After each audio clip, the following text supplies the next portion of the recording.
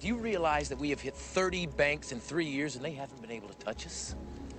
And all this does is up the stakes of the game. Fuck the stakes, Bodie! I mean, the only person this is a game to is you, man. This is real. I mean, this is serious shit, and I am scared, okay? So I say we get the fuck out of here now, tonight, okay? You run, you die. Come on, think about it. This was never about money for us. It was about us against the system. That system that kills the human spirit. We stand for something. To those dead souls inching along the freeways in their metal coffins, we show them that the human spirit is still alive. Scott, if your life had a face, I would punch it. Yeah. Wait, what? Let me ask you something. Why would a review make the point of saying someone's not a genius? Do you think I'm especially not a genius? Veronica, why are you pulling my dick?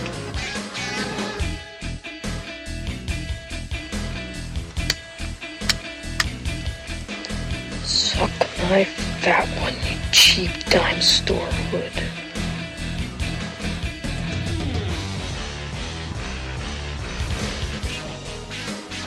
Andy!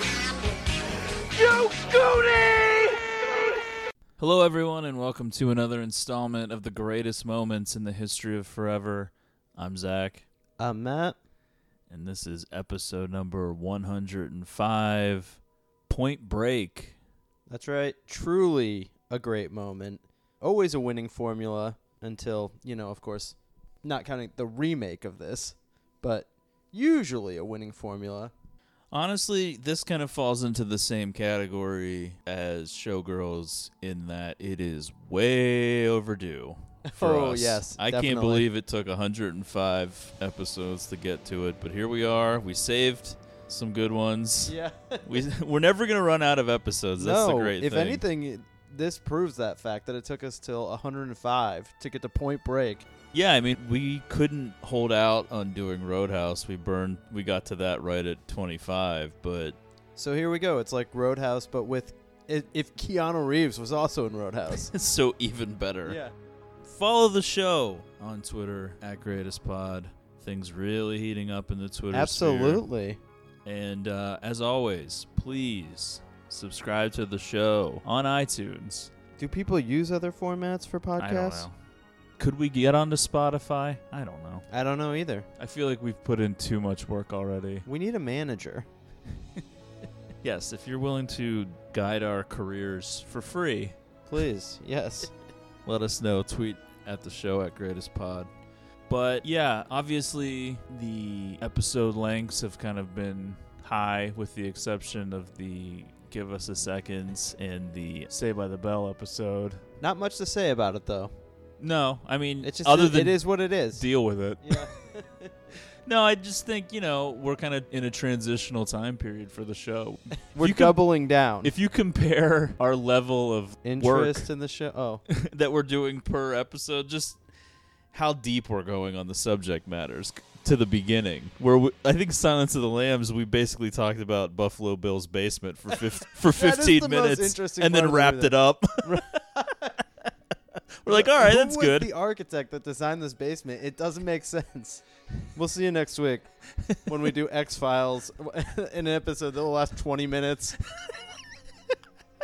Things are a lot different at the beginning. Yeah. We've evolved. We take things more seriously now. I swear, though, whenever someone like random checks in on the show that I just wouldn't have expected, it's always one of those early episodes. Oof, I And know. You're like, oh, come on. Yeah, it would be great if people were willing to check out a more recent episode first to see how far we've come. Well, that's why we're bringing out heavy hitters now. But anyway, with all that said, let's get to the subject at hand. Let's Please, not beat yes. around the bush Come any on. longer. You would think there's got to be a lot to say here. 1991, Catherine Bigelow. It's one of those disappointing things always. It's like whenever the movie Detroit came out and it's like from the director of The Hurt Locker and Zero Dark 30, I mean, somehow left off that list. Point Break. It's a crime. If we're being real, though, A, I don't think anyone wants to be associated with that remake. True. And B, I mean, we're talking about movie that's like 30 years old almost. I don't know A Best how much. Picture winner, and I guess certainly Zero Dark 30 was a nominee, right? Right, and it made a lot of money. Point Break, not quite in that same category. No, it really isn't. It's much more of a Movie. Roadhouse Oh. in the sense that it really caught on as it went. It became more and more a cult classic. Not that it did poorly. I think it did like 90 million. Nothing to sneeze at. It's a different time. And, the kids today, I don't know how many people are that interested in Point Break, which is a shame, really. It is a shame. I will say, I think there's some good stuff here. Whenever The Town first came out, I was like, wow, this looks like a lesser version of Point Break, because they're wearing like the masks and stuff to rob the banks. Yes. I will say, those weird kind of monster masks that they were using, not quite as effective as the former American president masks. Let's go to the beginning. Back in the day, James Cameron was married to Catherine Bigelow. Oh, here we go. And they were kind of a power couple when it came to filmmaking in Hollywood. Obviously, this is pre-T2, but Cameron had some big movies. Obviously, Aliens, the first Terminator, Right, yes. etc. The Abyss. And coming off of her previous film, Blue Steel, Bigelow was looking for her next project to direct when her and Cameron found Point Break. Originally back in 1987, Ridley Scott was attached to direct with Matthew Broderick, Johnny Depp, Val Kilmer, and Charlie Sheen all in consideration to star, but that fell through. And the movie found its way to Bigelow, who along with Cameron rewrote the final script without being officially credited, by the way, because you of could an probably unresolved issue with the Writers Guild. think of some pretty fun combinations to be in these two lead roles. Cannot imagine Matthew Broderick being in this movie. That one doesn't really fit. I You could see, definitely like, Val Kilmer I could see being Johnny a Depp, Bodhi. Val Kilmer, and even Johnny Charlie Depp, Sheen. I think maybe would have been too good for the movie. For which part? I don't know. Well, I guess I could see him as more of a Bodhi. He would have been a lot. I think he would have been a lot younger than Swayze, though. Well, yeah, but Swayze's playing young, Is he? as he is wont to do. Yeah. I think all of those names I listed were probably for Johnny Utah. I don't know that for a fact. I could see Charlie Sheen or like Emilio Estevez. People weren't ready for an Emilio Estevez surf movie No. in 91. So it's just one of those stories of a project that bounces around different big name directors and people attached to it, and it kind of works its way finally to Catherine Bigelow, who was kind of an up-and-coming director at the time. She hadn't had like a huge hit or anything, but she had some solid work at that point. Near Dark, the aforementioned Blue Steel, which I've never seen. Yeah, I can't say that I've seen a lot of her work pre-Point Break. No, I mean, I think she only had a couple of Okay, movies. yeah. But And then I would go on not to see any of her movies between Point Break and The Hurt Locker that I can think of. I don't know what was you're not in a between big there. fan of K9, the Widowmaker? Yeah, I haven't seen that. Nope. I think it ultimately landing with her is kind of such an interesting choice. I think the original writer, who was inspired by an article at some point in the 80s, they were saying like LA was the bank robbery capital of the world, so he has this daydream about it being a gang of surfers while he's on the beach in Los Angeles, writes this script. I think he was kind of going for this. This is all a guess. This is all like what I think. I think the original writer wanted there to be much more of an emphasis on Bodhi's sermons and his Zen, The Prophet Bodhi, yeah. proselytizing and all the stuff that he does, and his against the man kind of thing. And obviously the hypocrisy behind Bodhi is a huge part of the movie still. But I think with Bigelow's influence, it almost turns into this examination of masculinity and this relationship between two men in kind of a hetero way, but Kinda hetero, yeah. but with some homoerotic tendencies going on. Well, I will say the fact that the only female character in the movie has a little bit of a masculine side to her. And her name is Tyler, which right. is ambiguous. But yeah, I don't know if that really is intentional or not. I do think it's kind of a crazy, and not in a bad way, but a kind of a crazy casting choice for Lori Petty to be the romantic lead in this movie. She just seems so out of place, really, on the surface. I think true, it works yeah. fine, and she's fine in the movie, but that wouldn't be who you would think they would want to pick for this. You would think, like, Kelly Lynch from Roadhouse would make, that'd be somebody they'd be looking at. Yeah, just sort of generic hot chick or something. But, yeah, so let's get into it, and maybe, we'll kind of unwrap it as we go. Maybe we'll come across some more things as I'm far sure as the we will, story yeah. goes.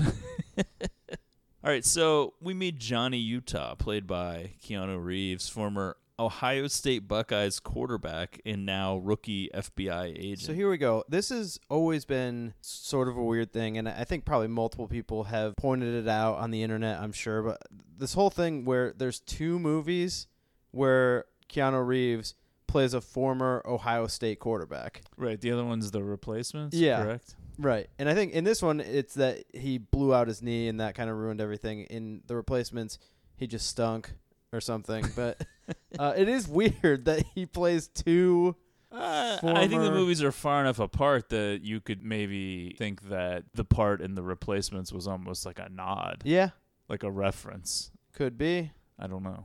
All right. I've never seen The Replacements. I think maybe they played in the Rose Bowl in both, too. Yeah, that would make sense. They got the name, obviously, from Joe Montana and Johnny Unitas. They kind of were influenced.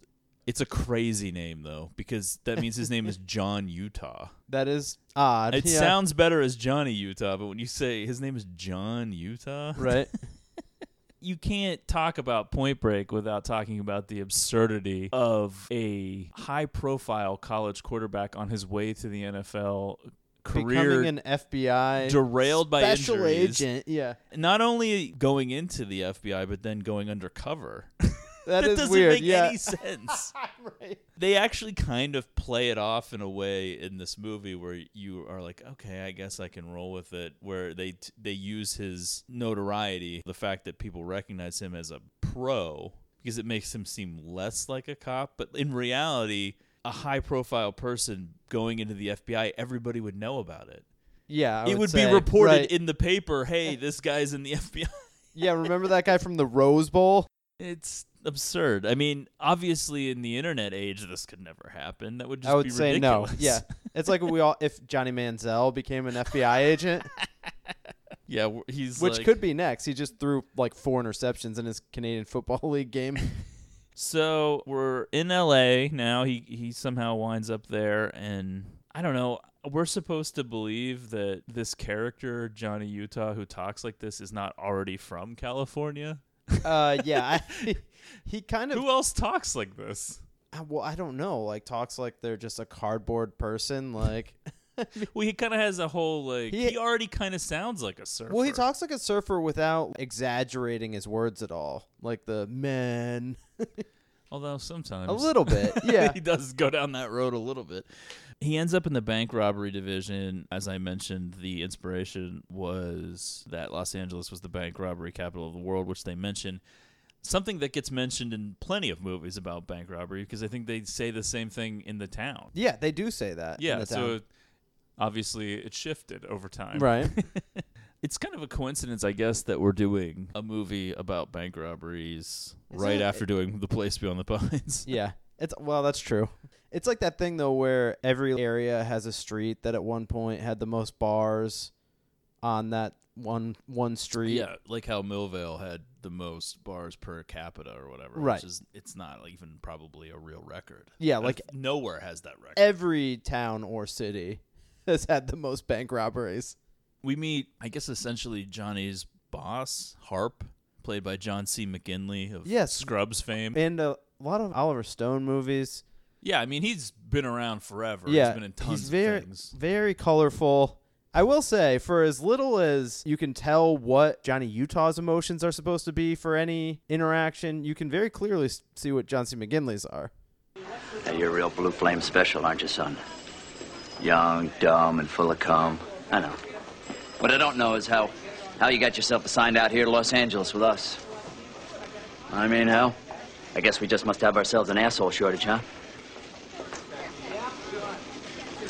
Not so far. Yeah, obviously the young, dumb, and full of cum line, iconic. Yeah, I mean, something that's been quoted. I think I knew that quote before I even knew this movie. I will say, I don't know how well this type of boss would do with millennials. No, not great. Yeah, I don't think that he would be able to handle like this. Johnny Utah would be tweeting #MeToo. Right, yeah. In a participation trophy era, I just feel like he would really struggle.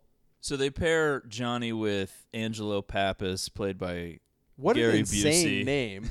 Wow. Keanu Reeves and Patrick Swayze in a movie together, and then it's like, you managed to get Gary Busey in the mix, too. I know. Talk about dream casting. Gary Busey and his huge teeth. Yeah. Just looking completely insane. This is your partner, Angelo Pappas. It's like, what?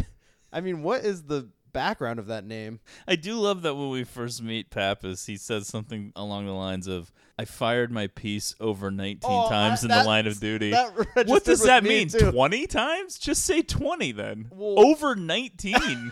What does that mean? That's like the line that people use to measure. But it also is like, Jesus, Pappas, keep it in the holster. Well, he's not like a local cop. I mean, he is in the FBI. All right. Yeah, he's a special agent somehow. He seems very fit. Yeah, he's completely off his rocker. And it also seems like every other cop hates him. Yeah, he's got kind of a contentious relationship with everybody, which is not really surprising. It's very Gary Busey-esque. The big case, I guess, of the moment for the FBI in Los Angeles is the ex-presidents, a group of bank robbers who wear the masks of Ronald Reagan, Richard Nixon, Lyndon B. Johnson, and Jimmy Carter. I was going to ask you if you knew which 4 presidents those were. I didn't want to put you on the spot. Well, I will say I wouldn't have known it by look other than like JFK and Nixon, but it sticks Well, with JFK me. wasn't one of them. Oh, is it not? No. Who is Patrick Swayze? He's Reagan. Oh, that's right, yeah. Well, okay, then I would have been wrong. Because this movie would have come out during the first George Bush. But I would have known the other ones just because he says them. He calls them out by name. Okay. Like he says Nixon, he'll say LBJ, I think he says Jimmy Carter. So they've hit 27 banks in 3 years, in and out of these banks in 90 seconds. No one ever gets shot. Stick strictly to the cash drawers, never the vault. That's their secret. They don't get too greedy. We get kind of a lot of exposition here. You burn time in the vault. Seconds. So we get the whole story. We know where this is headed. I think that video that we see of the ex-presidents, isn't there like a very clear asshole shot? I don't know. I mean, the dude, guy shows his ass, but I don't... And then they rewind it. I'm pretty sure that you get like a pretty... Wow. Okay, well, Catherine Bigelow kind of ahead of the curve there, giving the people what they want. I was just kind of like taken aback by that moment. I was like, whoa. Yeah. Now, who are these other dudes in the crew besides Patrick Swayze? This is kind of a big thing for me in this movie is how little we really know like most of the other crew. Right. A couple of the guys were professional surfers / actors. Because they wanted to just get some guys that actually knew how to surf. But I don't even know their character names. It takes forever in the movie to actually get to a point where we list who the ex-presidents are. Isn't that like Gromit, Roach? Oh, yeah, Gromit. I don't remember the other one. Is this supposed to be their real names, or do they just have surfer names? No, you mean like their birth names? No, it's not their birth names. You don't think that one dude's name is really named Warchild? Well, he's not in their group. Yeah, I know, but still. Let's just wait till we get there. Are you through, Mr. Wizard? Let me know if you find Jimmy Hoffa under the seat while you're at it. Oh, look at this. It's 7:30. Why, the night is still so young. The way you're going, you're going to be able to solve this case and start another one, huh? Drop car my ass. Damn. You've been working bank robbery, what, 22 years? Yeah, 22 years. Man, L.A. has changed a lot during that time. The air got dirty and the sex got clean. Uh-huh. So a guy with that kind of timing must have some theory about these guys. Leave it alone, Johnny. Okay, fine. You've given up. Fine. It doesn't mean I have to. Hey, listen. Forget about it, kid. They are ghosts. Yeah, of course. What am I thinking? If you couldn't crack it with all your years of experience, it's impossible to conceive that I might have something to offer, right? Well, maybe I can do better than some over-the-hill burnout. Hey, watch your mouth. Maybe you ought to just take some early retirement right now and get some rent-a-cop night security job. Tell Nam stories. Listen, you snot-nosed little shit! I was taking shrapnel and K-Sod while you were crapping in your hands and rubbing it on your face! You mad? Yeah, I'm mad! Good and mad! Yeah, what do you want to do about it? Feels good, doesn't it? Like you're still alive, right? Yeah! Well, since you're still alive and you're not in the box just yet, why don't you tell me this theory of yours and we'll go get these guys? Okay, hot shot. You want to nail the bank robbers and be a big hero? Definitely. Definitely. Then here it is. The ex-presidents are surfers. Surfers. Surfers.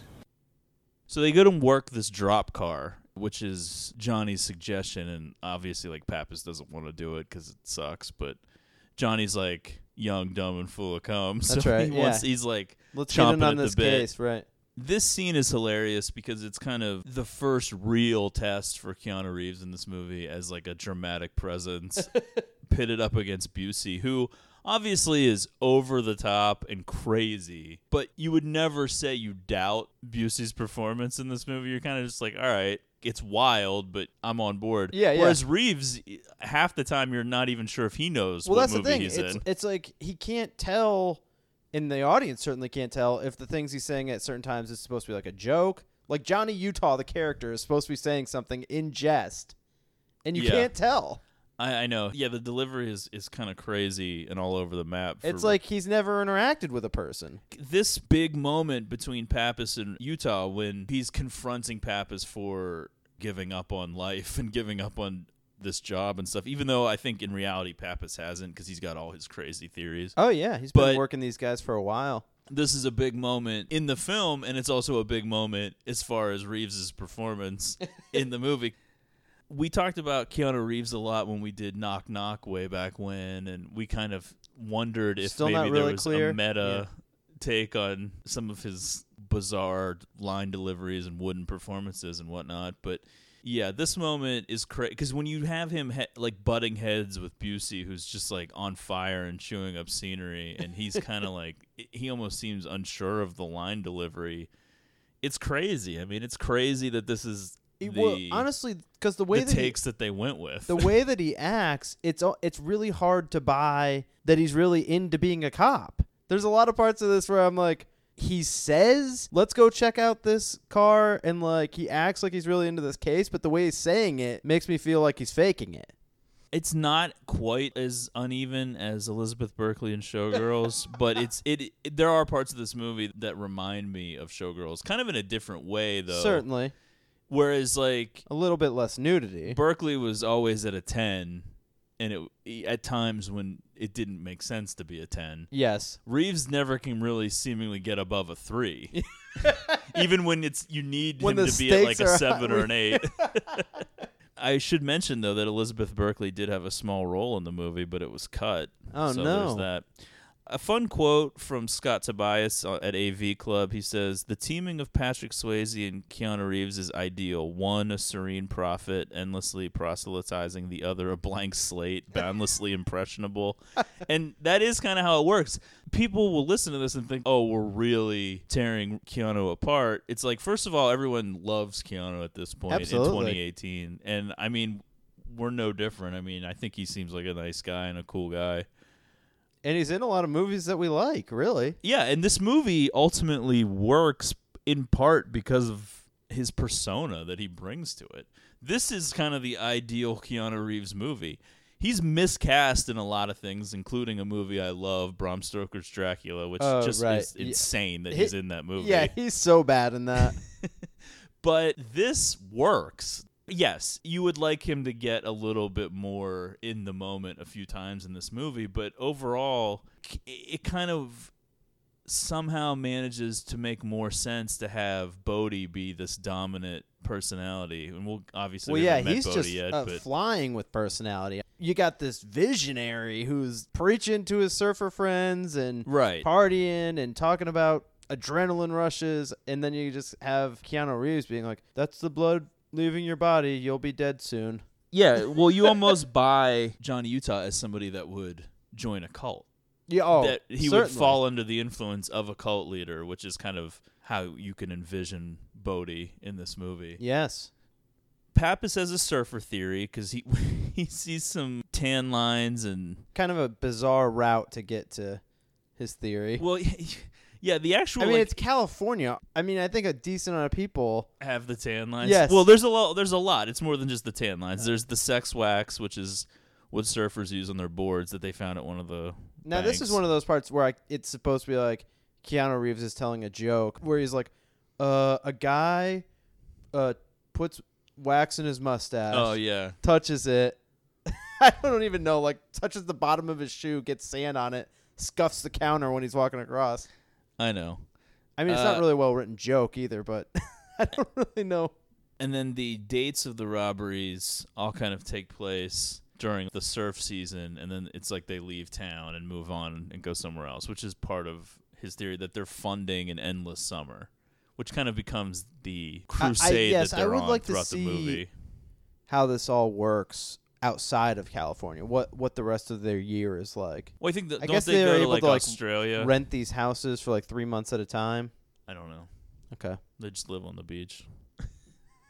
Well, there's that part though where they have the house party, and it's like insane. There's just like things on fire in the house. It seems like they have framed pictures of themselves hanging up, which is pretty nuts. Framed pictures. Skydiving. The plan is then formulated between these two dingleberries that Utah needs to go undercover immediately in order to infiltrate the surfing community.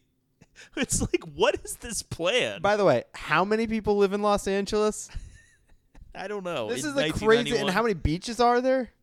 I know. This is insane. This would never work. This would be... This is ridiculous. I know. Somehow, these two Gonna idiots... stumble into a group of surfers who have been robbing banks.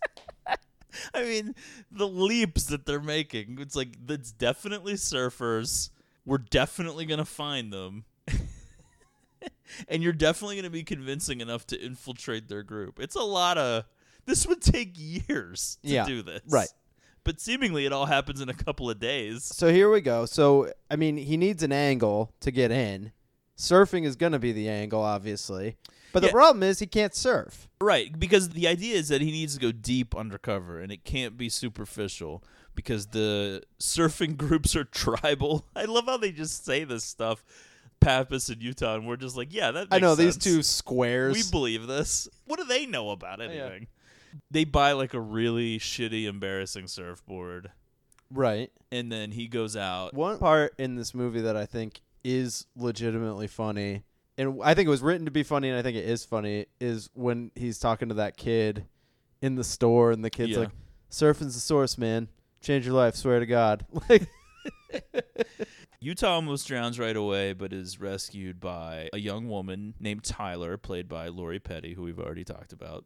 Tank girl. I do love that he's like, hey, my name's Johnny Utah, and she goes, who cares? Well, yeah, no kidding. I mean... Because she does not seem interested at first. It takes a while. But it's I guess. Why is he even yelling his full name to her? I don't know. Wouldn't he be? Isn't he undercover? Hey, or even just be like, hey, I'm Johnny. I mean, how many people yell their full name? Did anybody involved with this movie not understand what going undercover means? Yeah, I guess. I don't know. I don't know what. So, okay, so he makes contact with this lady named Tyler. But he figures out who she is, right? Because they have someone at the office back at, FBI look up her record. I know, and I don't ever remember there being a last name involved. So I don't know how they found this person. Yeah. But, okay, so she's only she had a rap sheet, and one of the things she was arrested for was indecent exposure while in a moving vehicle. Yeah. Which is pretty cool. Is it? Tyler seems fun. No, here's the thing that's ridiculous about it. She had a series of misdemeanors, right? So would the FBI really have that detailed of a bio of her at the ready? That they know what happened to her parents? Yeah, that's what I mean. I know, it is crazy. Don't just know a list of crimes. They know all this stuff about it. It's like... This is pre-Patriot Act, too. I mean...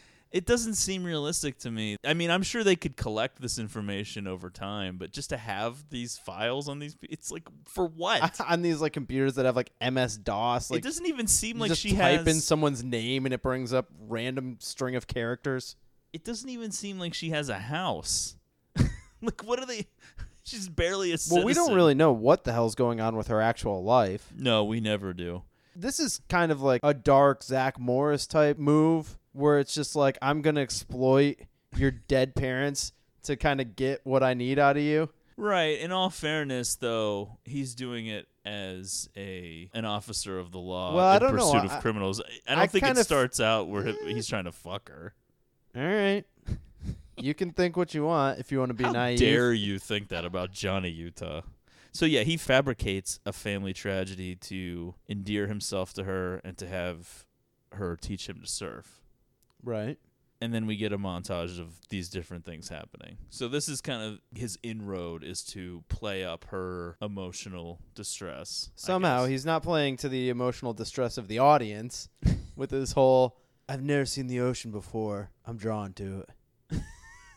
So this is when we finally meet Bodhi, played by Patrick Swayze. It's something that we talk about from time to time, the magic of movie logic, where this first person right that Johnny meets, Tyler, is connected to, of course, the main person that we need to know, which is Bodhi. Intimately. She dated him. Yeah, and I do think that the past relationship between Bodhi and Tyler is kind of interesting in this movie, and it's kind of hard to figure out exactly what happened. Yeah. I always just took it that, I mean, Patrick Swayze is just too wild. I mean, he can't be tamed. That's not how he says it, though, later. So Bodhi, which is short for the Bodhisattva, a term in the Buddhist religion meaning an enlightened being who, out of compassion, forgoes nirvana to save others. Bodhi also means wakefulness. So Bodhi was woke. He was certainly woke. That's Bodhi. They call him the Bodhisattva.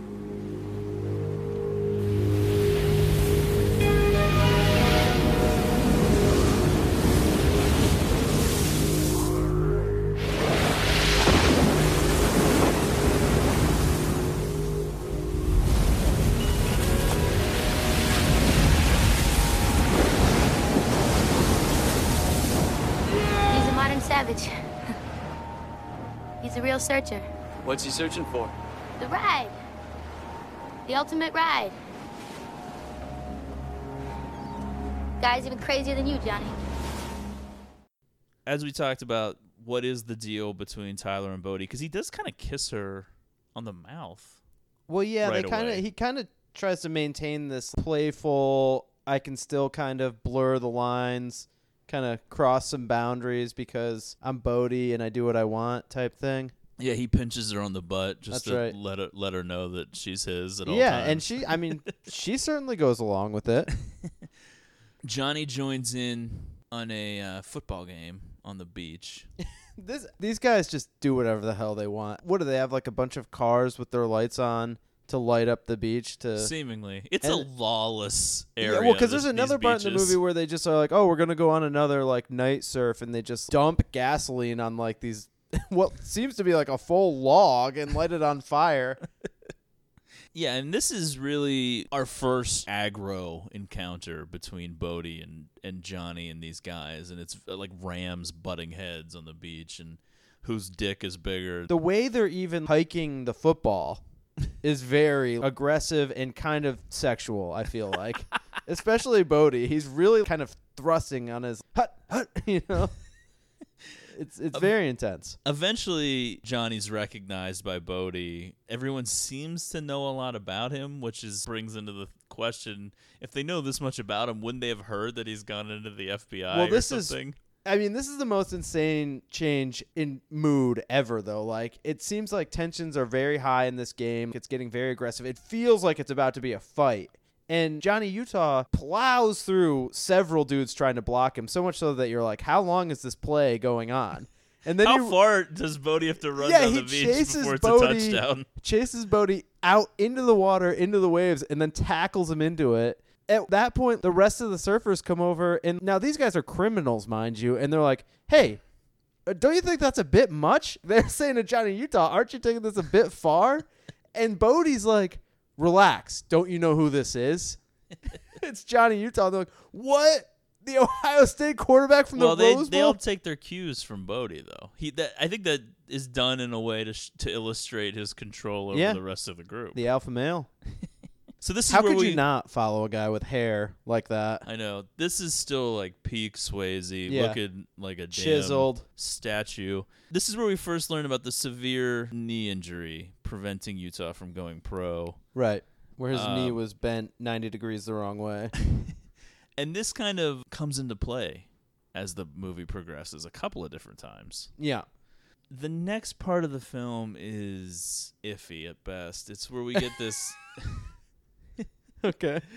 It's the whole toxins in the hair clue thing that Pappas unravels, where I guess a bank employee had a hair or caught a hair from somebody that did one of the robberies. All right. This is every time I watch this movie, I feel like I can't pay attention to this part because it jumps to what they're trying when they're trying to obtain hair, and I'm always like, why are they doing this? Right. So this is a very convoluted thing. I can't imagine how this actually played in 91 when like forensics and stuff was a lot less known. I guess by you the were just general like public. buying whatever they told you. Basically what happens is, I'll just give this as succinctly as possible.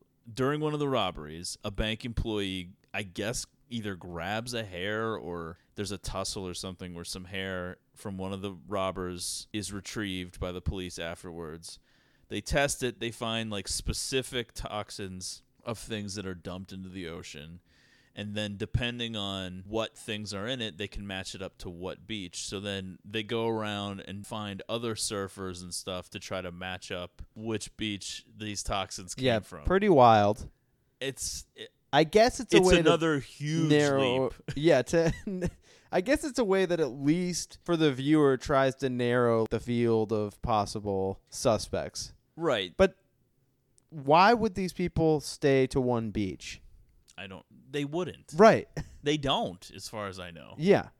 Did you recognize our boy? Yes. Michael Coppola I will say, from the Stone Age. Yes. In another dynamite performance.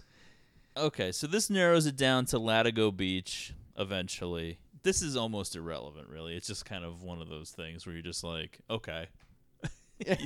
Let's just move on from this. They go to Latigo Beach. Utah quickly runs afoul of a group of surfers at this beach.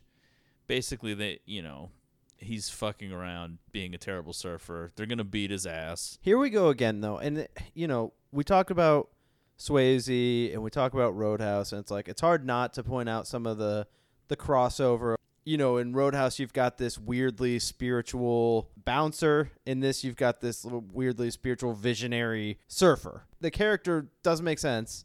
But on top of that, these guys are always insanely good fighters. They can beat anybody up. Yeah, but, have you seen Swayze in these movies? I've gotten a good look, and he looks like a Greek god. Yeah. He looks kind of small, though, especially when you see this How dare you. War Child dude. Bodie runs in with the save. Yeah, relax, War Child. He's with me. It's like, didn't these assholes ever see Roadhouse? Do they not know? Well, yeah. Because they stop, but then they just restart up. And then they stop again, and then Johnny Utah punches the one in the face. Guy, and it keeps going. Yeah, so which Bodie all in on Johnny Utah this early, because at that point he could have been like, all right, you're on your own, dude, if you're starting this back up. But he got like right back in the mix with him. Well, yeah, I guess he's kind of in awe of the celebrity. Yeah. Of a star quarterback. So, yeah, this other group is like War Child, a guy named Bunker Weiss, and then one of the guys is played by Anthony Kiedis from the Red Hot Chili Peppers. Bodie refers to them as Nazi assholes. And this is where, as far as the actual movie goes, we start to see Bodie with his spiritual side to surfing. He's like a philosopher of the sea. Yes. It's just kind of an insane character. And as you mentioned, yes, a lot of similarities in his approach to life to Dalton from Roadhouse. That's right. It's just that never own a property. Ultimately, though, Dalton was pure as the driven snow, whereas Bodie, we're going to find out, is a hypocrite. Not so much, yeah. Since it was a group of 4 who get into it with Utah, these Nazi assholes now immediately become the top candidates to be the ex-presidents in Utah's mind. Yeah, and these are our guys. They run together. They're tribal, as we say. It is crazy that every group of surfers is just a group of 4. No it's more, so convenient. no less. Yeah. So, yeah, now we're at the aforementioned, well, we're at Bodhi's party. Okay. So what's the biggest? Waimea? Ridden? Yeah. Kaha. Gain Point. Bells Beach, Australia. Whoa. No way Bells is bigger than Waimea, bro. We'll be next year. Bodhi believes the 50-year storm is coming next year. 50-year storm. What's that? That's kind of a legend. No, it's real. It's absolutely real.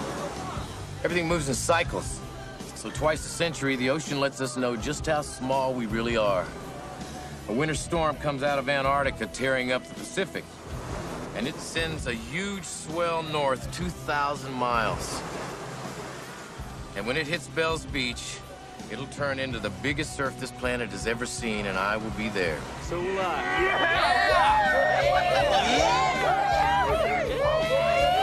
If you want the ultimate, you gotta be willing to pay the ultimate price.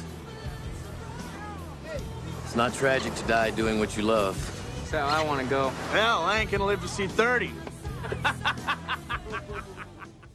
The party kind of calms down. Everybody's outside around a fire, and then there's like this really kind of crazy talk of the big rush, the ultimate ride, big waves, kind of just like why They're why talking we're about these surfers. events that we're supposed to know about, I guess. Naming. No, I think they're just naming beaches. Okay. In years, though.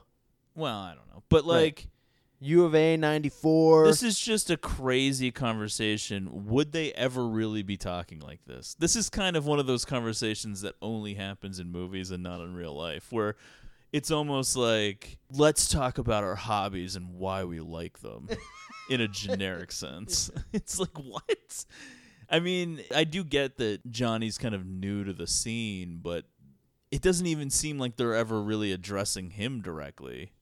No, this is just what they do. This is a party it's with like, these let's guys. get drunk and talk about why we love surfing. Well, I don't know. That's starting to feel more real to me now when you put it like that. I think of this as more of like a best of conversation. Yeah. That's it. That's kind of a catch-all term for something like this in movies, where we're kind of giving our greatest hits of our characters and of our lives, so that you get the idea. Tyler says something like, there's too much testosterone here, which she's always kind of... She mentions, like, the testosterone, the aggro stuff. They're like, yeah, she you're mentions bringing it lot. up. Oh, God. I don't know. This scene for me is the first time where you're like, is Utah starting to buy into all of this garbage? Because he definitely seems to be in awe of everybody, but especially Bodhi. Well, it does seem like part of the point of the movie is like him enjoying this life and kind of wanting to be a part of this. Yeah, for sure. But you don't really understand why. Yeah, I mean, surfing seems fun.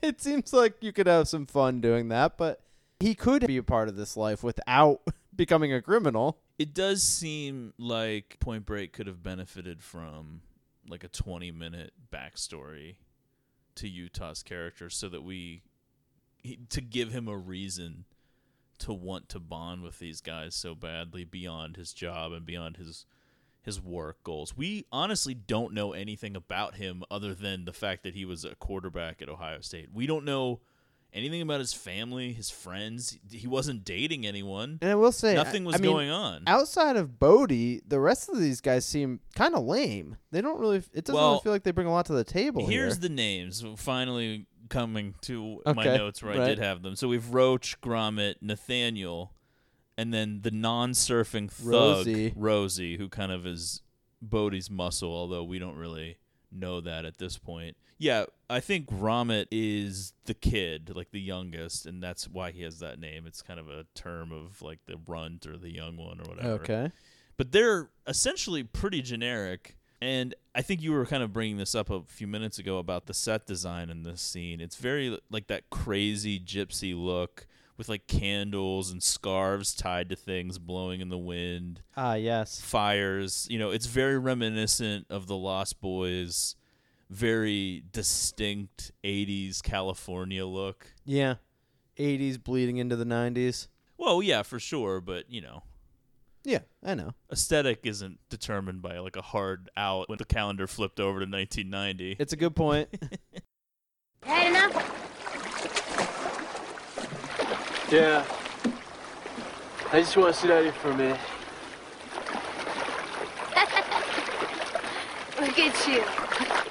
What?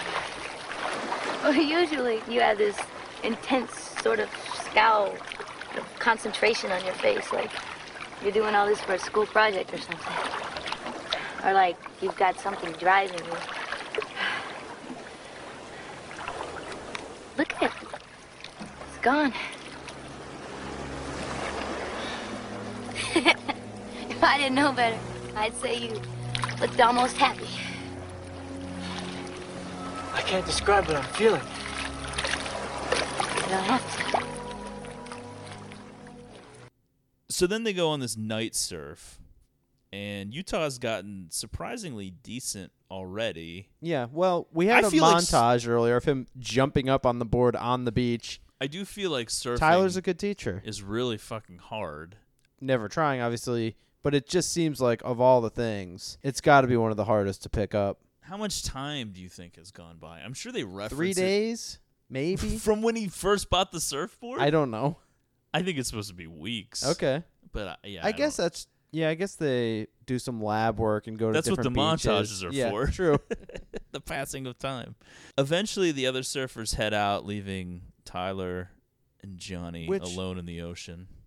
I guess one thing that should be pointed out from his conversations with these surfer dudes is like they ask him about what he's doing now, and he comes up with, "Yeah, I went to law school." Which, why on earth? I guess at this point he's still not thinking these are the guys, right? But if you're supposed to be under deep cover, why even get it in people's heads that you're tied to the law at all? That thought did cross my mind as well. Maybe he was just not quick enough on his feet. Well, there's that. But maybe he was thinking more of like a defense attorney. So you're kind of on the other side. All right. This scene in the ocean now between these two, kind of crazy. It's like, is this maybe something similar to Stockholm Syndrome? Is he now starting to fall for his captors a little bit? Yeah, I mean, this kind of is something that gets played up more when we get to, a robbery later on, obviously, with Johnny involved in that one. But, yeah, this kind of like a Patty Hearst thing, where he's kind of just now a part of this criminal group. But as a viewer, somebody especially who's seen the movie several times, who's who and what's what. I don't think it comes as a huge surprise, though, even when you see this movie the first time, who the actual ex-presidents are. Right, yeah. I guess that's true. I don't have a clear memory of the first time I watched this movie, but I don't feel like it was even remotely a surprise. And I don't think it's supposed to be. It can't be. No, I don't think so. It's not a twist. I guess the only person that's surprised is Johnny. Yeah, and that's the point, though. It's like, it feels like he's starting to fall into this, but at the same time, he has no idea that it's them yet. Yeah, not a great hunch cop. So Johnny and Tyler have sex on the beach and wake up there nude in the daylight. Utah keeps saying he's late, and he's like repeating it over and over. And I was just like, what does Tyler think he's late for? Yeah, some sort of. He doesn't really ever. I mean, he did say a the meeting thing with about a being client. a lawyer, but yeah, right. He doesn't really. I guess I don't think either of them know what each other does. Does Tyler just work at that beach shack concession stand at the beach? She's making like literally tacos. $3 an hour or something in 1991. I guess things have kind of been organized back at the FBI for a raid on Warchild's crew.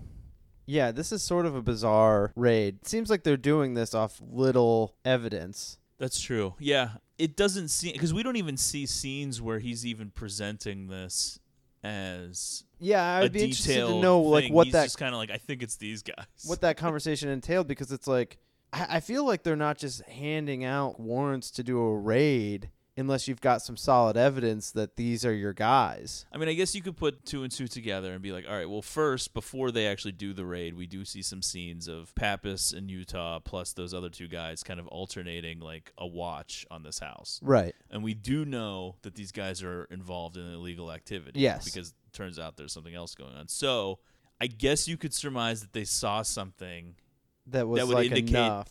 That some support to what Utah was saying, whether it was the guns, whether it was whatever. Okay. And so then they're like, all right, well, we have enough now. Because what would be the point of the surveillance if not to gain more information? Right. I don't know. So Utah, as pointed out by these other two cops, late to his own raid operation. Pappas sort of running the show here. Not the most well-executed raid you've ever seen. No, it's basically Pappas, a couple of other agents, two of which are the two guys that don't like Utah and Pappas. Utah, as you said, shows up late, and he's primarily backup because they don't want to burn his cover, which seemingly gets thrown out the window immediately and never mentioned again. Yeah. Once his cover is essentially blown. Utah is kind of hiding on the side of the house, and then the neighbor starts up just what is basically a prehistoric lawnmower. Yeah. And it's insane. I do think it's crazy, though, that this is happening, and they have no contingency plan for something like this. And no one is there from the FBI who can go over to that neighbor's house and be like, hey, I am in the FBI. You need to stop this right now. Yeah. Now, is it Anthony Kiedis that's laying there beating himself in the chest? I do think he's laying in a bed. I don't remember him beating himself. Yeah, he's in like the listening chest, to headphones. Oh, like, yeah. Well, he's getting fired up. Right. So, Pappas, he goes to the front door. He's searching for a phantom dog. What exactly? That's his story. He's knocking on doors. Like what he's trying to get them to do here, I don't really know. Seemingly, he's distracting them at the front. I don't know. I don't really know what the plan is. Yeah, it's not. it's what if she goes, yeah, I saw your dog. He ran up the street. Okay, see ya. I don't know. Like what? I do love that the chick that comes to answer the door though is just wearing like a thong. Like True. An early 90s thong, like where the waist is just like... It looks completely uncomfortable. Yeah, the waistline of this thong is essentially like above her belly button, yet it's like, all the way up the crack. Yeah, it doesn't really appear sexy to me. Underwear at that time period is weird. Yeah. But these dudes at War Child's place, they have like a fucking arsenal. Well, yeah, and plus it's like their immediate instinct is we're just going to fucking shoot our way out of here. Yeah, they don't care. Yeah. Kind of like many situations that we've talked about in movies recently, this whole thing turns into a clusterfuck immediately. A couple of the surfers end up dead. Anthony Kiedis shoots himself in the foot. A naked woman, who coincidentally is played by Julia Michaels from Roadhouse and fame. And is just a complete badass. I mean, she comes out, beats the shit out of Johnny Utah, like, grabs him by the head, like slams him into the wall. Yeah. And then she like stabs another one of the cops, right? Yeah, she's completely insane and a total badass, and she's completely nude. Yeah, which is awesome. But eventually that actress using her two skills, being like a stunt woman and being nude. Yes. Eventually our boys manage to come out on top, but it turns out a DEA agent named Dietz, played by an uncredited Tom Sizemore. Wow, not uncredited. Yeah. By the way, rocking a look that he would become familiar with later in life. Dietz was already working undercover in this group for a drug bust, which has now been ruined thanks to this raid. Is that information not out there anywhere? Well, he's DEA. I get. I don't know. I know, but like it's almost like they're being. What's John C. McKinley's character's name? Harp. Yeah. He's sort of lambasting them for doing this. He's going after Johnny and Pappas. Like, this guy's been working undercover on this case, and you guys fucking blew it. Yeah. Like, how are they supposed to know?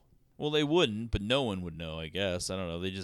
They were wrong because Dietz can confirm that these guys are not the ex-presidents. Although, still clearly criminals that could have been arrested.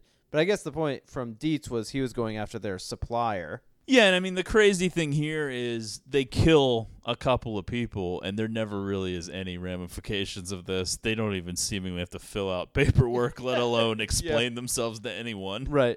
It's kind of crazy because they would be sued. They would potentially lose their job. They killed two people over something that they were wrong about.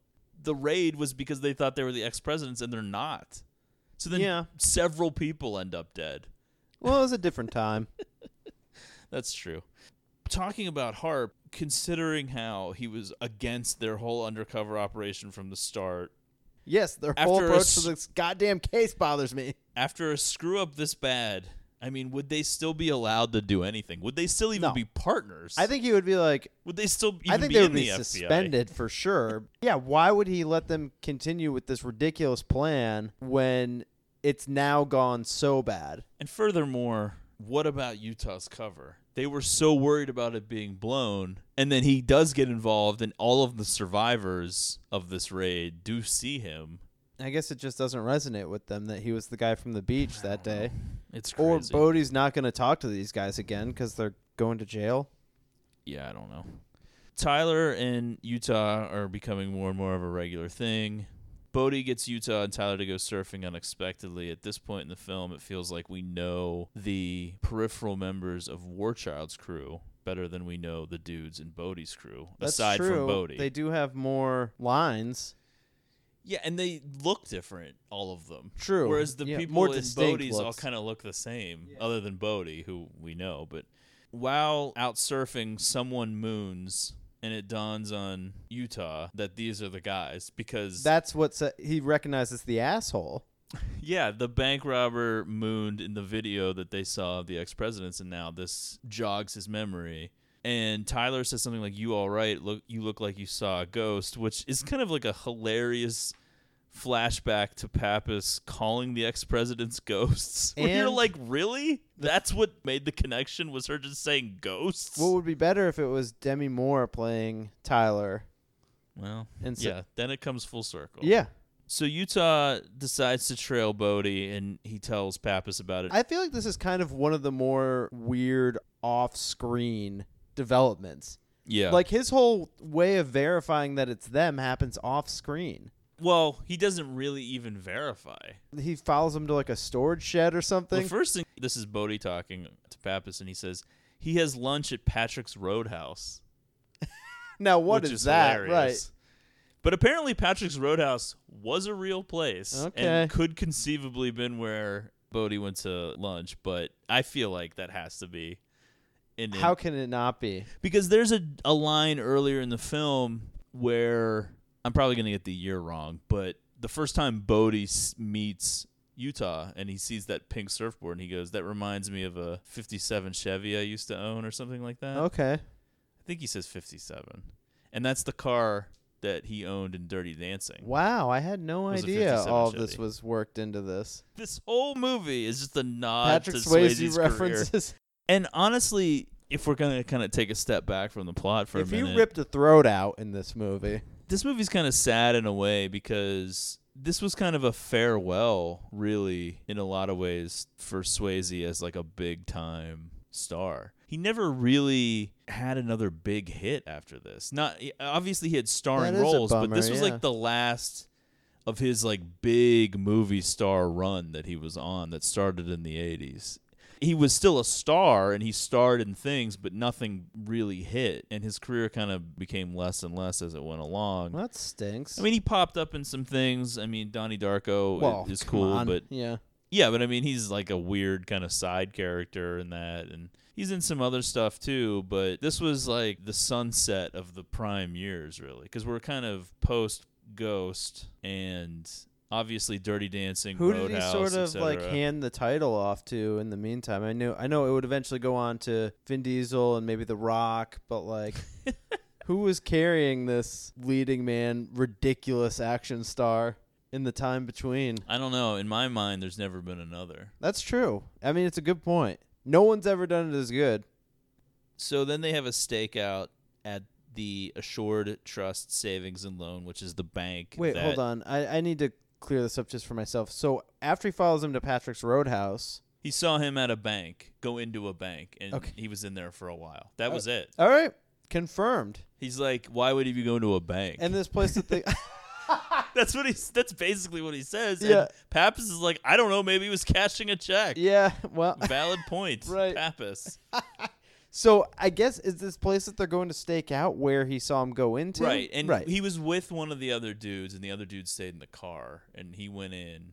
And he was Okay. in there for like 20 minutes or something. I Now don't they know. It never was some checked crazy. Do they ever consider checking the surveillance tapes of these banks the day before the robbery to see In if they those could days, ever those cross-reference tapes had probably anything? been long erased Okay. by the time they made this realization. So they stake out the bank, which is the Assured Trust. Pappas really, Savings and I feel like, not into this stakeout. He's way more fixated on those 2 meatball sandwiches. This Calvin and Hobbes is funny. Oranges, sir. Take some oranges. You want some oranges? No. No, we got a lot. We got a lot. $1, sir. No thanks. Good luck. God. For his turkey cemetery. Oh. It's time for lunch.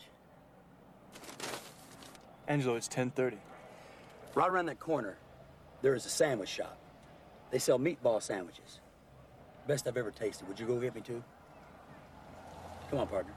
Two. Thank you.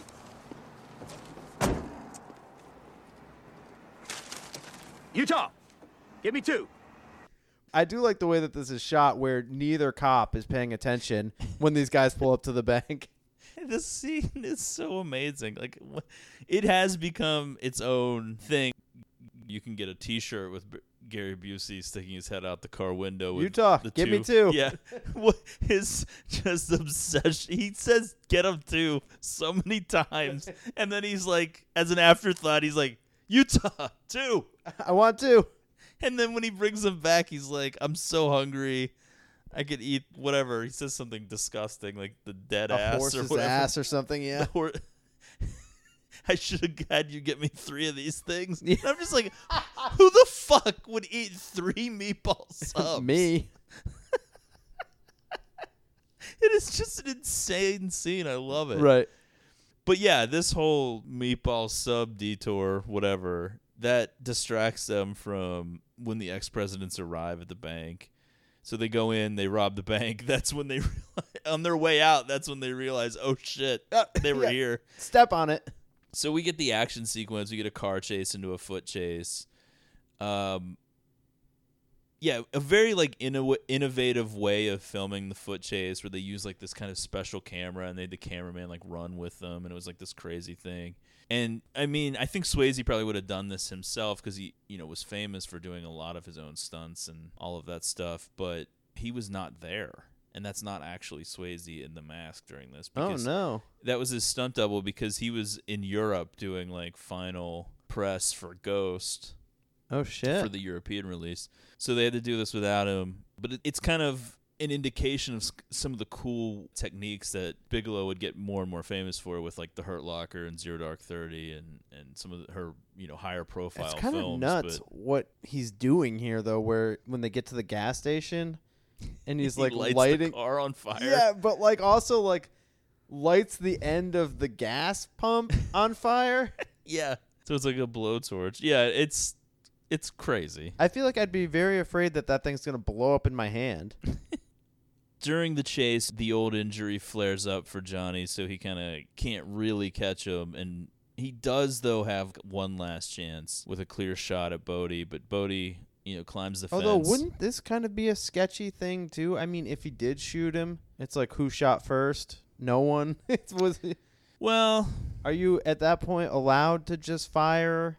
I don't know. It's kind of a gray area. I mean, they always are seemingly firing at people in the process of, like, committing the crime. Okay. Well, they just killed a bunch of people that were in their house that weren't even the ex-presidents, and nobody batted an eye. Right. If he actually killed one of the ex-presidents, I don't think people were going to care. During the chase, he kind of just falls off, trying to and like lands on his knee, and he's like, "Oh, my knee! I gotta lay on the ground in pain. I can't catch him. No!" And then he has to fucking. I guess what is it? What is the emotion that he's expressing here when he fires his gun off into the air 6 times after not being able to? I don't know. I guess he's mad at himself for not being able to do it. Or is he just firing off the gun to make it seem like he shot at him? I don't think so because they would look for the bullets or whatever. If he was trying to prove that or something. I don't know. All right. But yeah, I mean, if you shoot something into the air, it comes down. Right. 6 people dead. Possibly. None of them Bodie. It's possible. So now the heat is on for the ex-presidents And this is where, like, Bodie's little crew is starting to be like, what the fuck, man? All right, we got to go. This has gotten out of control. A guy we've been hanging out with is a fucking federal agent. And Bodie's just like, relax, man. It's all just a game. This just raises the stakes. And they're like, what are you talking about, you lunatic? His preaching kind of goes into overdrive. We kind of get his famous speech here. He says, this was never about the money. This was about us against the system that kills the human spirit. We stand for something. We're here to show these guys that are inching their way on the freeways in their metal coffins that the human spirit is still alive. I kind of get the gist these other guys are fine with just being in it for the money. Ultimately, Bodhi is a mess of hypocrisies and contradictions. I mean, he talks about like peace and love, but he's using a gun and participating in these violent crimes. He's kind of controlling his group as a cult leader would. He's preying upon people that are in search of something, in search of Using leadership. A lot of psychological manipulation. Manipulation, there you go. That's the word. Perfect. So Tyler finds Johnny's FBI badge, typical House of Lies, comes crashing down. She's obviously pissed and upset because she puts two and two together and is like, well, were you lying about your parents and all that stuff? Oh, no. But my question here is, does Tyler know about Bodhi? Like, know the truth? It never really is clear. I can't imagine that she does. She seems to take the moral high ground here. If she did know that they were robbing banks. Yeah, but why would she think that he's in that? Like, what would she make of that? I don't know. Like, what does she think is happening then? Maybe she does know. I don't know. No, I'm not saying it proves she knows. I'm just, what is she? I don't know what is happening then in her mind right then. I don't know. I guess maybe you're just supposed to take it as, well, why didn't he tell her? Obviously, he's been withholding this, so something's fucked up here. And I guess that's enough to be like, wait, were you lying about your parents? Kind of the ins and outs of this stuff when you watch it in real time, because the movie's just kind of this popcorn fun adventure where you're like, this is a wild and you're able to just scenario. sort of move on to the next scene. Yeah, you don't. It's like you're not thinking twice about like, does Tyler know about Bodhi? Because you could I think you could probably have 10 people watch this movie and poll them. You ask that question, 5 assume she knows about Bodhi and 5 assume she doesn't. Right. And there really doesn't seem to be any indication one way or the other by the end of the movie. Yeah, I guess so. I always thought that she did not know. Yeah. But so it comes as a real shock to her when they kidnap her later. Right. Yeah. She's like, what the fuck is going on? Well, then she's really like, wow, I can't believe I dated this guy.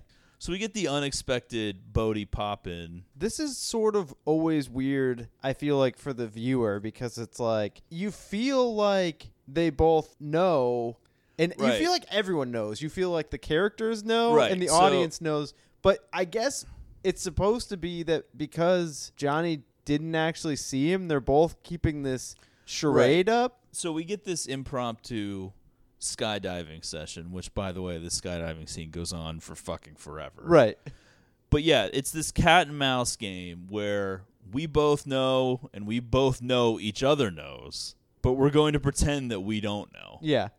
It's that weird phenomenon that's addressed in I don't know about the original, but it's definitely addressed in the Fincher Girl with the Dragon Tattoo.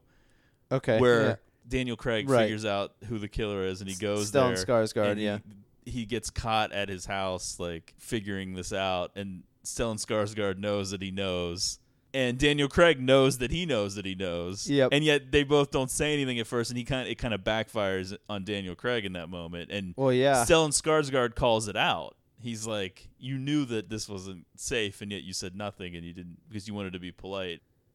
This fear of not being polite. That is an insane scene.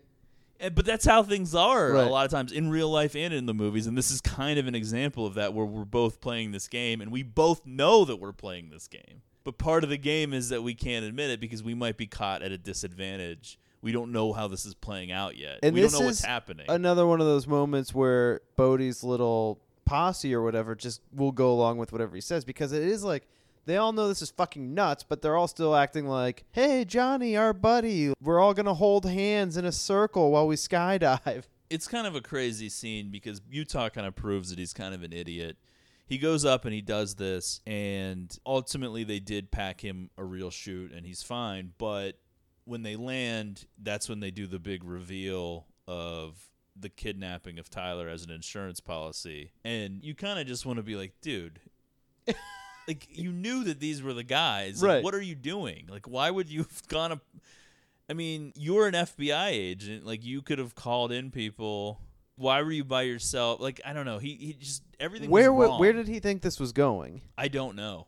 But that plays into this idea that he may have fallen partially under the spell a little bit. Well, it's hard not to. He's still kind of living this life, even though he knows what the truth is. And this kind of furthers the Bodhi hypocrisy, because not only is he doing like armed robberies, which kind of contradicts the things he says, but now he's betrayed a close friend, essentially. Well, yeah, someone he dated and Yes. acts very close to still. They've taken Tyler hostage, and she's with Rosie, who is like Bodhi's on-hand violent psycho, and Rosie will kill her if anything happens to Bodhi. There you go. Can't have you walking through those doors with your dick in your hand, right? I can't do this. Sure you can. Who knows, you might like it. It's a killer rush. Bodhi, this is your fucking wake-up call, man! I am an FBI agent! I know, man, isn't it wild? They take Utah on one last bank robbery, and they don't give him a mask, and it does kind of play out very similar to when that like terrorist group took Patty Hearst hostage. And yeah, well, it's like they give him a shotgun with no bullets in it. Yeah, but he's got no masks. They come into the bank, Right. and he's just like FBI guy. Yeah. But this time, Bodhi decides he wants to go for the vault. And so we know from earlier in the movie that this is... And why is this? I don't know. Why does he decide now that he needs to up the game so much? I guess he thinks that this is going to be the last time that they're ever going to be able to do it. Big haul. I don't know. So yeah, this is supposedly going to fund something. I guess so, because now, I mean, the police do know who they are, really. Yeah, I mean, I guess they can't ever come back to the U.S. So that makes sense. But of course, this is another clusterfuck. We have an off-duty cop and a security guard getting involved. They both. I love that security guard, because like that Yeah. off-duty cop is just like, "Hey, I'm a cop. Back me up," and he's like, "No, don't do anything." Yeah, that guy's more like a security guard from Tommy Boy. Yeah. Like at the end, they just drop to the ground and just throws his gun. But they both end up killed, and Gromit ends up killed. It turns into just a disaster. As the ex-presidents are bailing, Bodhi just punches Utah in the face and leaves him behind for the cops. Which, you know, the cops immediately start arresting him. Well, yeah, the two FBI agents that hate Bodhi and Pappas, they are kind of reveling in getting to arrest him.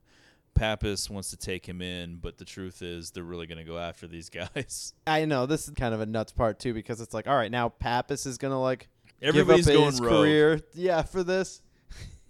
It's almost as if the characters are aware that they're headed into the home stretch of the movie. And again, there's like still more to come with Johnny Utah's police career, which I don't really understand. He's being arrested here. Should his career be over right here? Well, they found out the truth. Okay. Eventually. So when they're arresting him here, they really think that he was actively a part of this robbery? Well, they don't know. Okay. They have to go. It's not like if you get arrested, then there's no trial. It's like, you have to go through the whole thing. So instead, Pappas and Utah pursue Bodhi and company to the Santa Monica airport. There's a shootout. Pappas and another one of Bodhi's guys, Nathaniel, are killed. Kind of, I feel like a surprise here that Pappas gets killed. I think he's got to. Okay. Because the focal point of the movie is that the thing that has to finally be- like puts the line down that Utah has to be on the other side of this. Yeah, they killed his partner. It's a do or die moment for Utah's character, but it also, as far as just creating the final showdown, it's like we need it to just be Bodhi and Johnny. Yeah. Ultimately, it doesn't actually play out that way. Maybe Pappas, I felt like, could have taken one to the vest though, or something, instead of getting blasted by a shotgun multiple times to the back. I think Pappas, who's, at this point has fired his weapon way more than 19 times. Yeah. You live by the gun, you die by the gun. Absolutely. That's had true. A warrior's death. It's a good point. Another one of Bodhi's crew is killed, so now he's lost 2 guys. And Roach is mortally wounded, but Bodhi gets him onto the plane. And then Bodhi forces Utah onto the plane at gunpoint. I guess kind of furthering the idea of an insurance policy. Whoever's piloting this plane, they force him to do that at gunpoint too, because doesn't he not want to do it? Okay, at that might be various right. times? Yeah, the scene that we're getting to and what happens out of this plane I feel like is the moment that now all the Fast and the Furious movies are trying to top, where you just see something happen and you're like, holy shit, and also laughing at the same time. Well, we're going to get to it, and your hair is going to be blown back. 'Cause Okay, please. It's entirely possible. Yeah, all right. And it has been tested. So we'll get to it. So parachuting out over Mexico is the plan. Roach, not looking great for Roach. A lot of blood. Johnny Utah really kind of sticking the knife in there and just, you're dying, Roach. But I love Bodhi here when Johnny Utah is telling him that he's dying. And Bodhi's just like, don't listen to him. He's just afraid. That was actually a pretty good Swayze. That Yeah, there you did. go. Yeah, it would have been funny, though, because if Utah doesn't jump out after them, there would be like an awkward plane ride with him and the pilot. So I guess you could just fly me back. Yeah, right. I always feel like they should have had Swayze like shoot the pilot. So then it's just like, now what is Utah going to do? Yeah, that would actually be kind of badass. I don't know, but Bodhi is kind of... I think he's under his own delusion. He thinks he's this pacifist. Like, he wouldn't kill somebody himself. Right. That's why he has Rosie and these other guys to do it. He doesn't want to do it. Bodhi and Roach have parachutes. They jump out of the plane, and then, you know, the big moment here is Utah jumping out after them without a parachute. Just an insane... To go after Bodhi and catch up with him midair. This is the big... I don't care that this has been proved piece. and has happened. It's just completely nuts. He just nosedives out of the freaking plane, no parachute. So this scene was tested by Mythbusters. Did they actually try it? I didn't see the episode. It was determined that I can't Utah imagine and someone Bodhi... did it, no parachute. It was determined that Utah and Bodhi would not have been able to free fall 90 seconds as in the film, which, yeah, I do feel like the amount of time that they're free falling is insane. Yeah. They would have hit the ground. And if you try to pull out a parachute too late, I mean, right, it's not going to slow, especially well, with that's two people. Right. That is the other nuts part. It's like they pull it just before it hits the ground, it looks like. The way it's shot. Yeah, the way they shot it is It looks like they weird. would just like explode into the ground. Nor would they have been able to hold a conversation in midair. No way. Talking shit to each other. However, it was determined that by streamlining his body, Utah could have conceivably caught up with Bodhi after jumping from the plane. So That there is you have it. possible. Now, is it likely? I don't know. I mean, probably not. Especially somebody who, in the reality of the movie, had only jumped out of a plane one other time. Yeah. The best would have been if he just overshot it.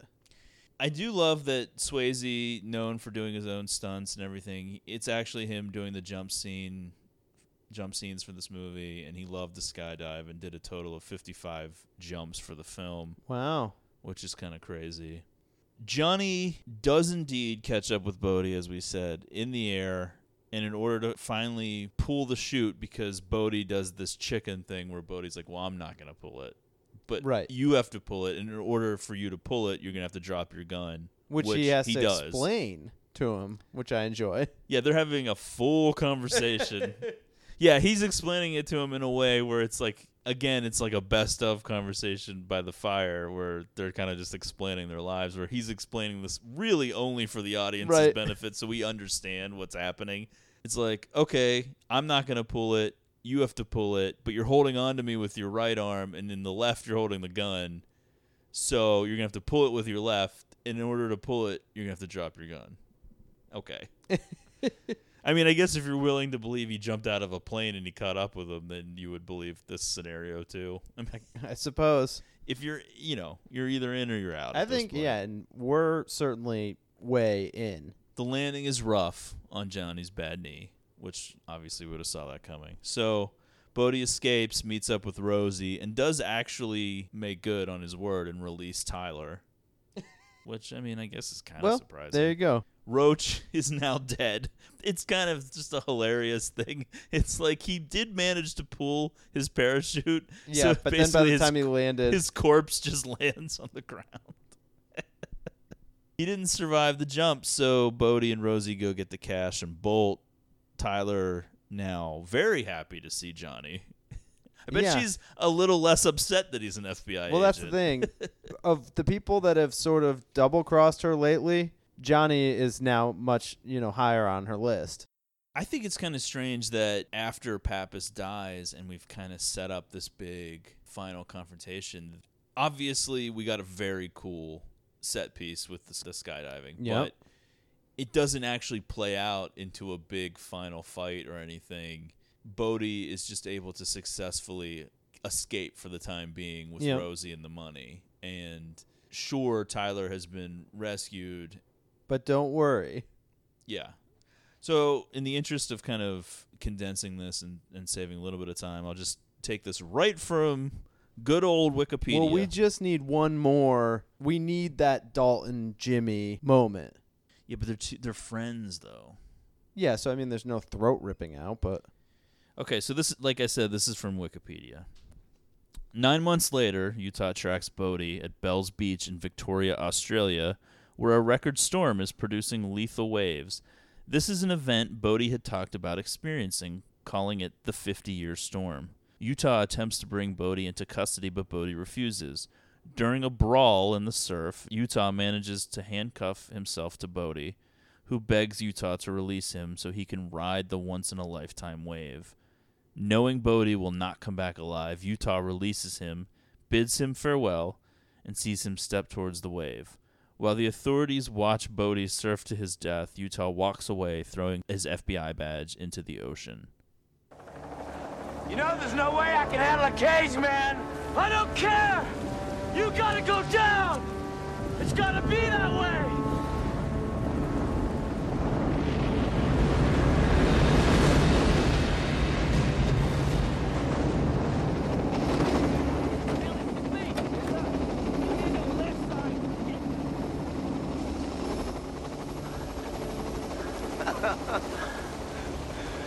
Okay, man. Okay. I'm screwed. I'm gonna go to jail, and I'll pay, and Johnny Utah gets this guy. Right? Good for you. That's real good. You're gonna be a big hero now. But look at it, Johnny. Look at it! This is a once-in-a-lifetime opportunity, man. Just let me go out there. Let me get one wave before you take me. One wave. I mean, where am I gonna go, man? Cliffs on both sides. I'm not gonna paddle to New Zealand. My whole life has been about this moment, Johnny. Come on, compadre. Come on.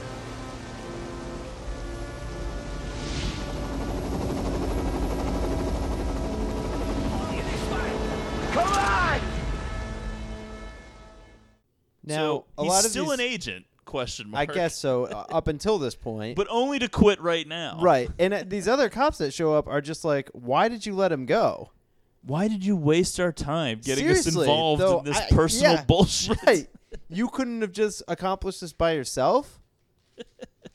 I mean, you had to bring, like, Interpol and, whatever, these local Australian authorities. Yeah, in a normal movie, it would be a terrible, ludicrous ending. Right. Yet in this movie, you're almost in tears that it's so I good. know. Like, this is exactly what we want out of this ending. Yeah, but it's kind of absurd looking, too, to see him go out and try to ride this wave and just get demolished by it. It doesn't feel very poetic. They filmed this actually in, I want to say, Oregon. Okay. It wasn't actually Australia. They hired a bunch of Australian And you can kind of tell police. when you look at the surrounding of the beach, like the beach, and then there's like these big, thick woods that you would see like in Oregon. Yeah, I mean, it's kind of a cool ending. It's kind of just you're That's not 100 because you kind of Keanu leave Reeves the has movie. like long hair. It's raining. Patrick Swayze, I feel like, looks worse in this scene than he did the rest of the movie. Yeah, maybe. It's been a rough life on the run. Yeah. We find out Rosie was killed in Mexico, I think, or somewhere. Johnny Utah refers to him as a piece of meat. Yeah, he's like, I found a piece of meat that used to be Rosie, right? Or something like that. Something, all right, dude. But, I mean, it's cool that it ends kind of with a question mark. You assume that Bodhi is killed, but it's not confirmed. I guess in Utah's mind, there's enough closure to move on, but I don't know.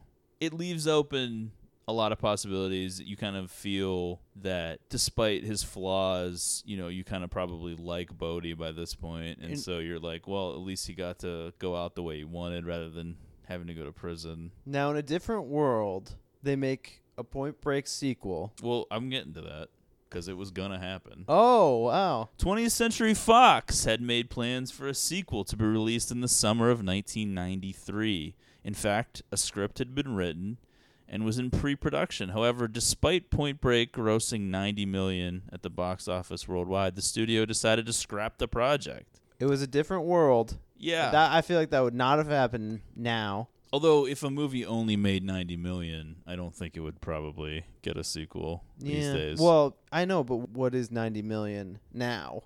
I'm not sure. The adjusted inflation is probably as close to $200 million. I don't know. Plus, there wasn't as much in the worldwide box office back then outside of America. Now, who knows? Maybe Point Break would be a huge hit in China. Right. But they did obviously do the horrible remake in 2015, which I've never seen, but I feel confident enough to say that it was horrible. Yeah, no I know. one seemed to like it. I was telling you a little bit about it because I saw parts of it, but it basically is, instead of like being these surfer dudes that rob banks, it's like these terrorists that destroy like whatever, like plants and stuff. Because pollution. Right. Places. Yeah, stuff that causes pollution. And the guy that plays Bodhi is always talking about doing these things as a gift to Mother Nature and stuff. It's horrible. So and then was it rated R or PG-13? No, I can't imagine it was rated R. Oof. Just a complete... If it was rated R, it was like a swing waste and a miss. of an R rating. Sometimes they just get so hell-bent on wanting to do these projects because they think, like, oh, this is a known property, known commodity, so it should be safe to do it. And then it turns out to be this huge flop. The fact and you're that just it's like, why wouldn't you treat Point Break remake as a big deal and try to get real people in it? Well, yeah, and you're taking it, it's like, oh, this was a movie that had Keanu Reeves and Patrick Swayze, and it's like, we're going to just basically have like two nobodies as the two That's main what I dudes. mean. Like, yeah, I know. If it wasn't coming together, then you'd just be like, well, we're not doing it now then until we get this right. We get like the right Roadhouse script. remake. Yeah, well, exactly. They shut that right down. Why does 21 Jump Street get Channing Tatum and Jonah Hill, and Point Break gets no one you've ever heard of? It just doesn't. I don't know what the difference is. Why are some projects treated like a big deal and some aren't? Get good people involved in these things. The truth is, Point Break was already remade in 2001. They just called it The Fast and the Furious. Well, that's true. It's the exact same. It's the plot. same idea, basically, except instead of surfing, it's street car racing. Right. But it's the same thing. Yes. And they turned it into this huge action franchise. It took a while to get there. Yeah, I mean, it went away and then Essentially, came back. Yeah, and it seemed like it was definitely over by the third one, and then they decided to revive it when the primary stars really didn't have anything else going on. Right, and it turned out to be a great move. Right. Well, not for everyone that came back, but... You mean Paul Walker? Well, yeah. I don't think him coming back had really anything to do with anything. Didn't it? All right, folks, this was another insane Holy long shit, episode. I know. This was intended to be a short one, too.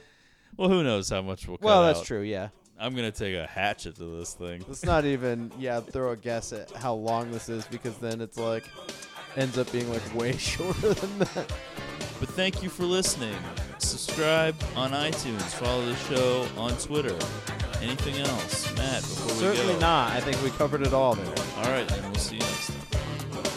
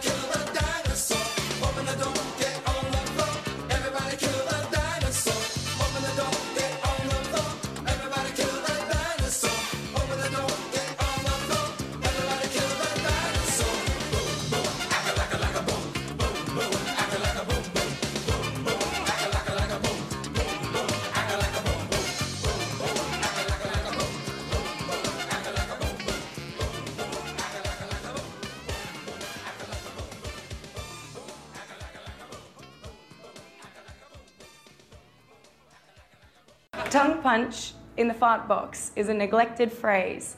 Use it today. Example, Margot Robbie deserves a tongue punch in the fart box.